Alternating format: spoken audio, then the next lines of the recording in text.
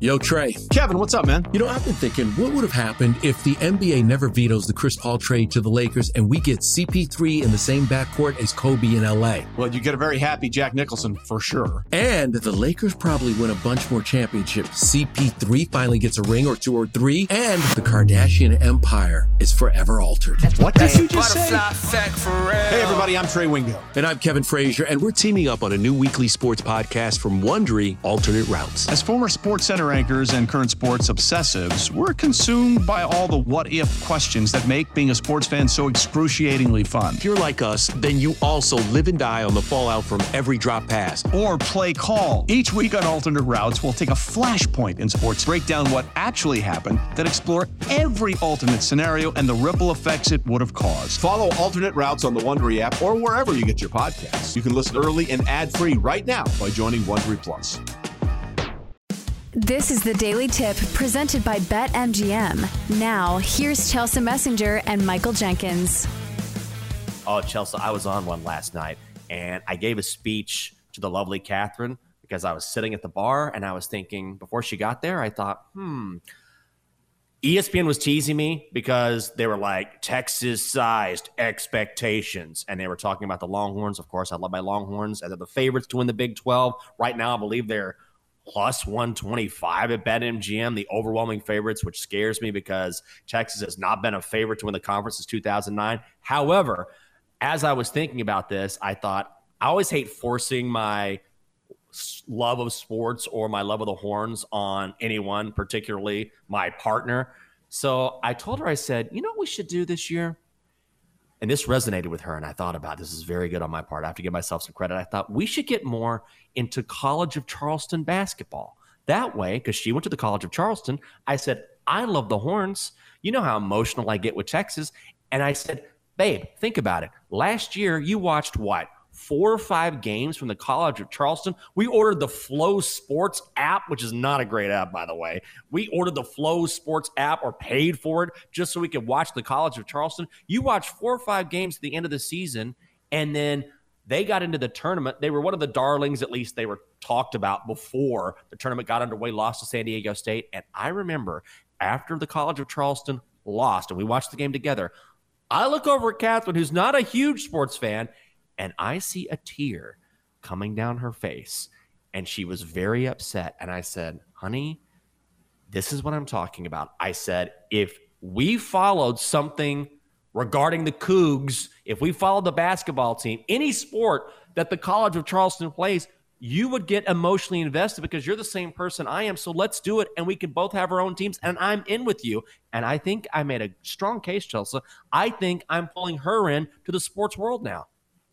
Ooh, that sounds fun. Even though I'll say this, you say you don't force your fandom onto anybody else. I'm pretty sure we've played the Texas fight song on this very show at least 20 times. That's double D. But still, how much do we talk about Texas football on this show? Too much. I know. Quite a bit, which is fine. I get it. They're a team that has oh, my God. No. I mean, yeah. I don't force my fandom onto anybody else. A good tune. What are we talking about right now? This is like somebody who's like, I like never talk about myself. And then they go on to talk about themselves. Jenks? Go, Horns. You have a Texas problem. Who doesn't like sports? Who doesn't like a good fight song? If you heard the NC State fight song, wouldn't that get you fired up right now? No, NC State breaks my heart continuously. All right. Well, I know you get disappointed when you talk about NC State. That's okay. We'll move on to the pros. You talk about disappointment. Detroit Lions fans have dealt with it again and again and again. And didn't they go, what year was it? You guys are going to put this in the chat for me because I'm too lazy to actually type it in the search, even though I have a computer right in front of me. The Lions went 0-16 a few years ago. You talk about pain. Yes, the guys in Motown, the fans in Motown, the men and women of the proud city of Detroit, they know pain. 2008, the Lions went 0-16. But here we are now, Chelsea, in 2023. The win total at BetMGM is 9.5. The over is the favorite, -120. The under is +105 to make the playoffs.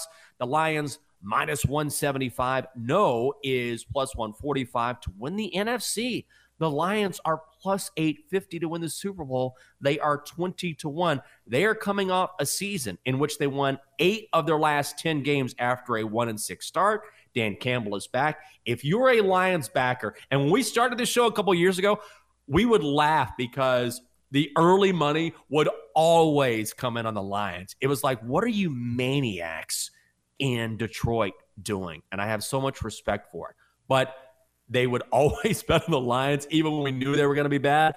But that is in the past. Now the Lions are a legit team. There is a lot to be excited about. And this, for the first time in a long time, the Lions are going to be fun. Yeah. I thought they were fun last year. It just, they had these breakdowns in the fourth quarter that made you kind of scratch your head, because I love Dan Campbell. I love his personality. But remember some of these games where he had like these moments in which he should be calling timeouts, like the time management wasn't great. And also it was a team that just continued to break your heart. So despite a 9-8 season, so they do deserve their flowers on that, because it was a big jump from the season before in which they were 3-13 and won. So a big jump. I think now the question is, how do you make that next big jump forward? Because I think it's one thing to make a jump from bad team to decent team, but I think the jump from decent team to elite team is even harder. And I get it. 10 wins is not necessarily an elite team, but I think that second step in the process is even harder. And for the people who want to bet on the Lions in the postseason, I definitely don't know how I feel about that. It still feels like a team that's maybe a couple years away. It almost seems like those really talented teams in the NBA that are just young. Like, they have all the talent in the world. It's just they're missing that experience factor. And I guess you can point to Jared Goff and be like, hey, he's experienced. But other than Jared Goff, it's a pretty young team. But I will say this, of the NFC North, doesn't this look like the most talented roster? Yes, absolutely. And I have to say that I'm a fan of Jared Goff. I love the fact that this guy was absolutely tossed to the garbage heap early in his career. And this is a 3-time Pro Bowler. And it was thought, okay, when you make this trade for Matt Stafford, oh my God. And I thought this too. So I can't embark on some sort of revisionist history and act like I thought this was going to work out. But Jared Goff was great last season in Detroit. And I think when that trade was made, we all thought, oh, or at least I did, oh, brutal. Jared Goff in Detroit, not great. But here we are, and this is a guy who was fantastic last year. Absolutely underrated.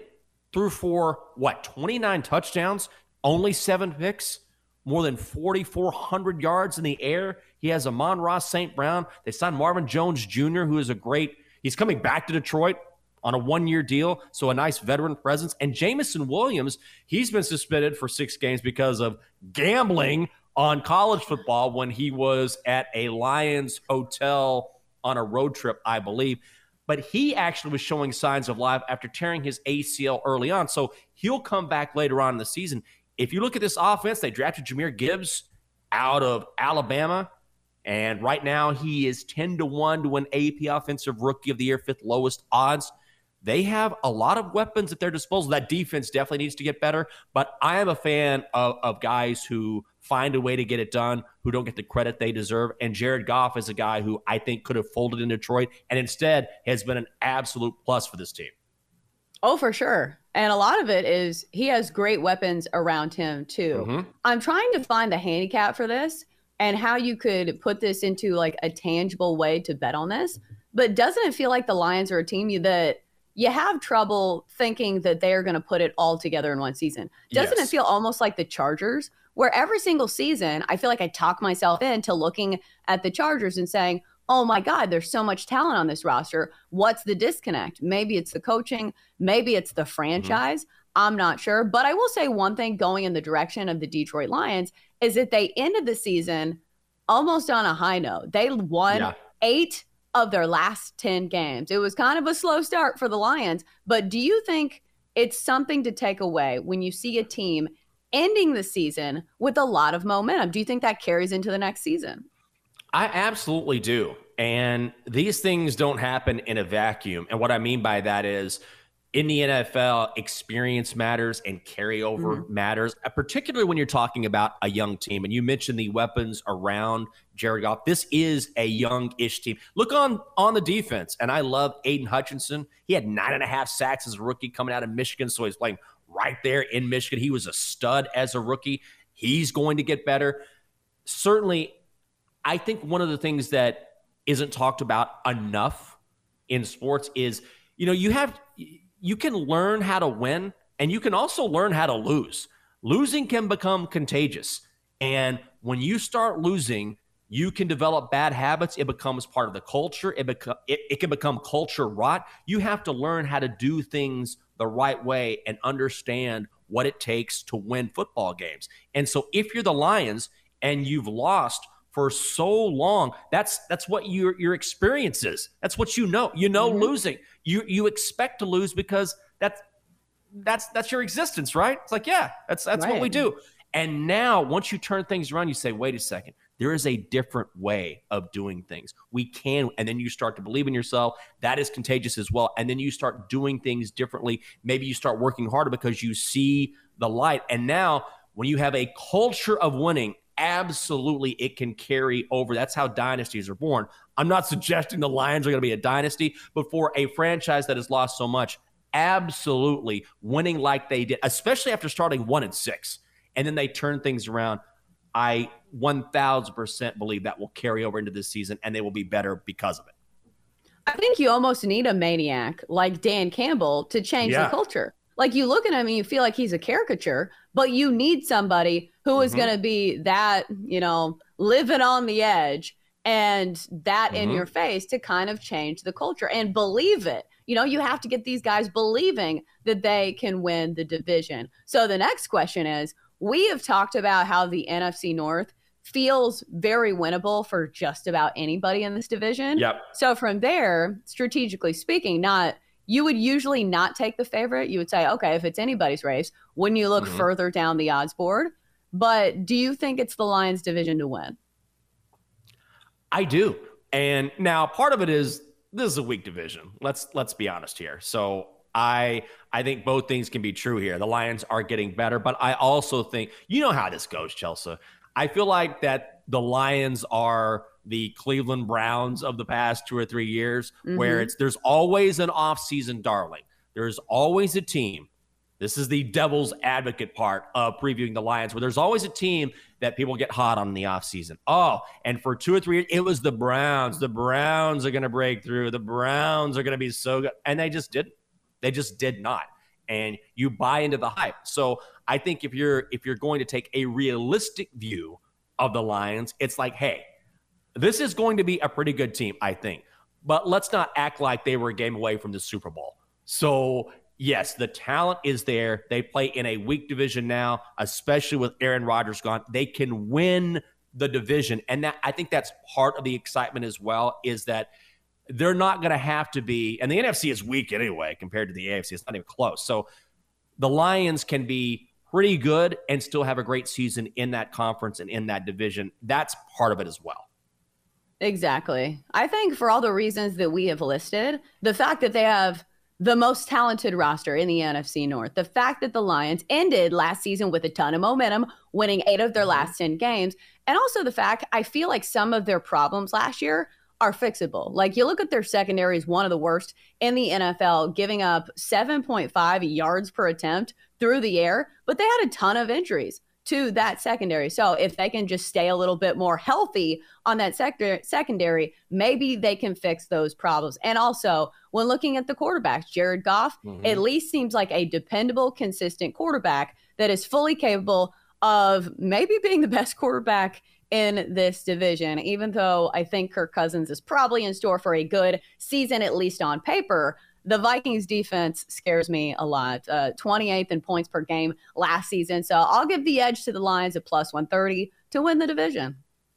I don't mind that one bit. The one thing the Lions do have to improve upon is their defense, and we haven't touched on that. If you're talking about a real weakness for this team, this was a team in total defense, Chelsea, dead last in the NFL last season. Now, they did revamp their secondary, so I think they did a nice job in the offseason bringing in Cam Sutton from the Steelers, Emmanuel Mosley from the 49ers, and Jerry Jacobs, I think, is a guy that, if you want to go in the weeds here, this is a guy who left Arkansas State early, tore his ACL, but ended up making the team even though he was undrafted. And if you read a lot of the reports, you hear, hey, this guy eventually could take over one of those corner spots. So I think the Lions have done a nice job of mitigating some of those weaknesses on defense, but that is going to be an Achilles heel, especially throughout the season. They're going to have to outscore some teams. Yeah, well, like I said, the secondary was very injured last year. So I think when you see something like that, the numbers are not always great indicators of how the team is constructed, because when your best secondary players are on the injured list, and obviously there's injuries every year, but maybe it's something that they can improve upon this year. So let's go Lions. I'm so freaking fired up for football right now. The Lions are going to be good. Let's go. For more, listen to the Daily Tip presented by BetMGM. Weekday mornings from 6 to 9 Eastern on the BetQL network, the Odyssey app, or wherever you get your podcasts.